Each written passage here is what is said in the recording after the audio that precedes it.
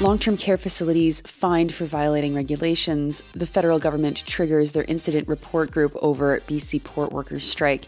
Children jailed in Louisiana's Angola prison are being locked inside cells for nearly 24 hours in sweltering heat. And the Netherlands drops its policy to refuse sending military aid to Turkey, Saudi Arabia, and Yemen, thanks to Turkey's decision to support Sweden's entry into NATO. Good morning. It's Thursday, July 20th. I'm Nora, and here are your headlines.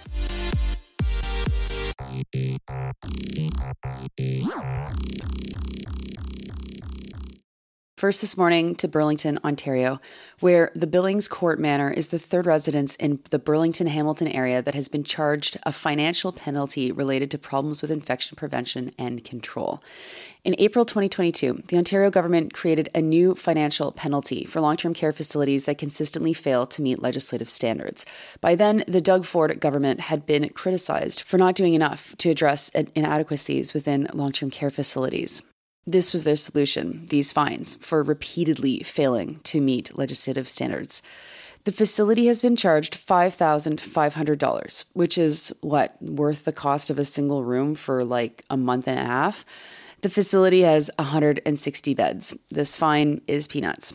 The fine is related to the facility's lack of assurance that residents were helped to have their hands washed before eating. Some residents with cognitive disabilities needed help, and the facility was not consistently ensuring that their hands were washed before they ate. The issue was first identified in April and May 2022, but then when another inspection happened in January 2023, the facility was still failing to ensure that residents were helped to have their hands washed.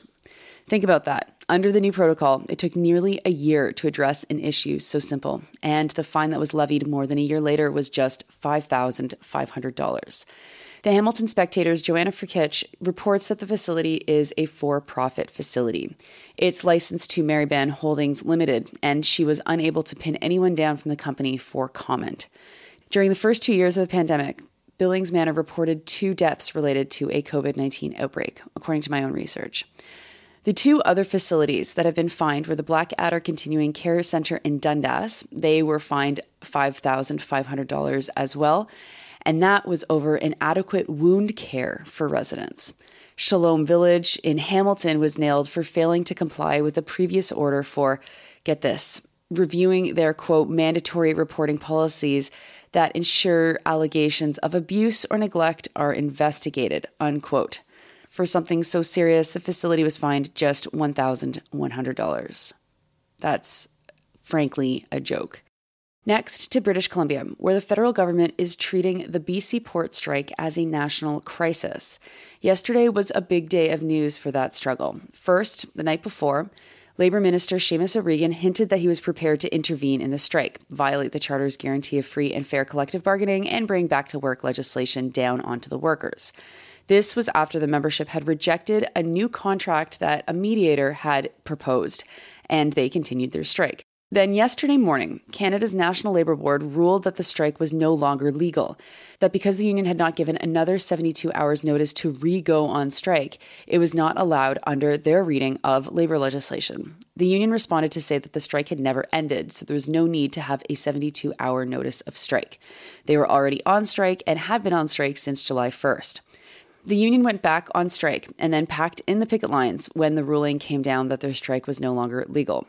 They called for another strike with 72 hours notice, and then they rescinded that call. After rescinding that call, according to labor legislation, they cannot go on strike again unless they get a new mandate. Then the federal government convened an incident response group to quote-unquote discuss the conflict, reports the Canadian Press. The response group is a new thing that the Liberals have been using since the pandemic started. The response group is supposed to meet in times of quote-unquote national crisis or to, quote, discuss events with major implications for Canada, unquote. The group is made of select cabinet ministers and high-level bureaucrats. The first time that they used this group was the start of the pandemic. Then after, it was reconvened for the Freedom Convoy. And Then this one's a head scratcher. They reconvened it again for the, quote, short-lived rebellion in Russia last month, unquote. That last one's a little bit like, someone please tell me that our intelligence is better than what the average person can read on Twitter. That wasn't a rebellion or a national crisis for Canada. Gosh, I hope that a journalist teases this one out, because we certainly need to know more about what the government was thinking on that one. The Canadian Press report doesn't say more about this incident response group. It goes on to say how business owners are mad about the port strike, which is like reporting that it gets very wet outside when it rains, and the predictable reactions from politicians.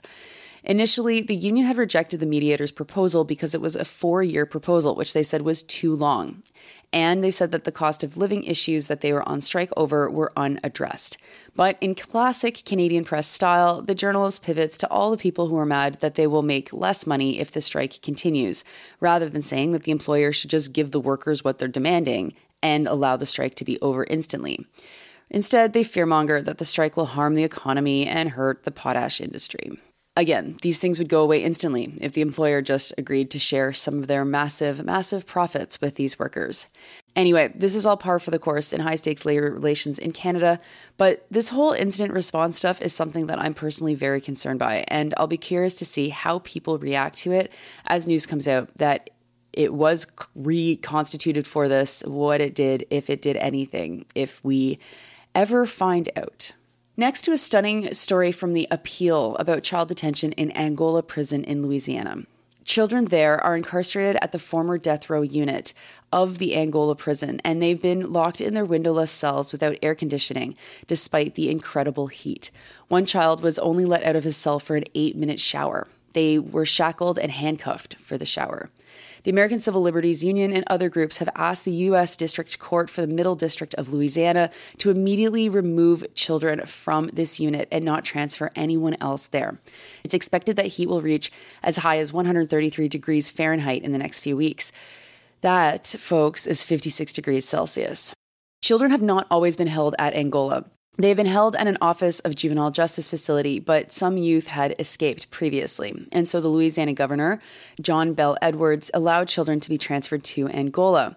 He claimed that some of the kids just needed a more secure environment and that, I guess, an adult jail was the only option. In case you're wondering, Edwards is a Democrat. Angola is supposed to be a temporary jail for children, while another facility is being renovated. But those renovations were supposed to have finished in April. They are not yet finished. Now, officials say that the Angola unit will be closed in the fall, but will be used until then. That's obviously cold comfort to the children who have to endure the summer heat there until then. And finally, to Holland. That country is lifting arms restrictions that had been imposed in 2019 against Turkey in reaction to Turkey backing Sweden's entry into NATO. The restrictions were imposed following Turkey's military involvement in Syria in 2019. Holland is also getting rid of something called the presumption of denial policy, which also applied to the UAE and Saudi Arabia for their military involvement in Yemen. The rationale for eliminating this policy is that the Netherlands is hoping to have the legal groundwork necessary to become part of the French-German Landmark Control of Defense Exports Treaty. This treaty, quote, establishes a common framework to better address arms exports issues to third countries. Under the deal, France has been able to export arms jointly produced with Germany to countries like Saudi Arabia, which Germany has sanctioned. These deals have not been blocked by Berlin as long as German contributions are below 20%. Unquote. This is being reported from the Middle East Eye. If Holland kept their policy, they would have to block transactions under the treaty, say if Germany were to export arms to Saudi Arabia, for example. Dutch officials claim, though, that they are still watching for whether or not their arms end up in northern Syria or Yemen. Now, if you're curious to know what the Netherlands usually exports when it comes to arms, here is what the Middle East Eye reports. Quote, the Netherlands used to mainly support parts for tanks and armored vehicles, as well as technology and parts for fighter planes and attack helicopters to Turkey, anti-war group Stop Wapenhandel said in a report released in 2017, unquote. Those are your headlines for Thursday, July 20th. I'm Nora. You're listening to this podcast at sandyandnora.com, on the Real News Network podcast feed, and syndicated on campus radio stations across Canada. I hope you have a great Thursday, and I'll talk to you tomorrow.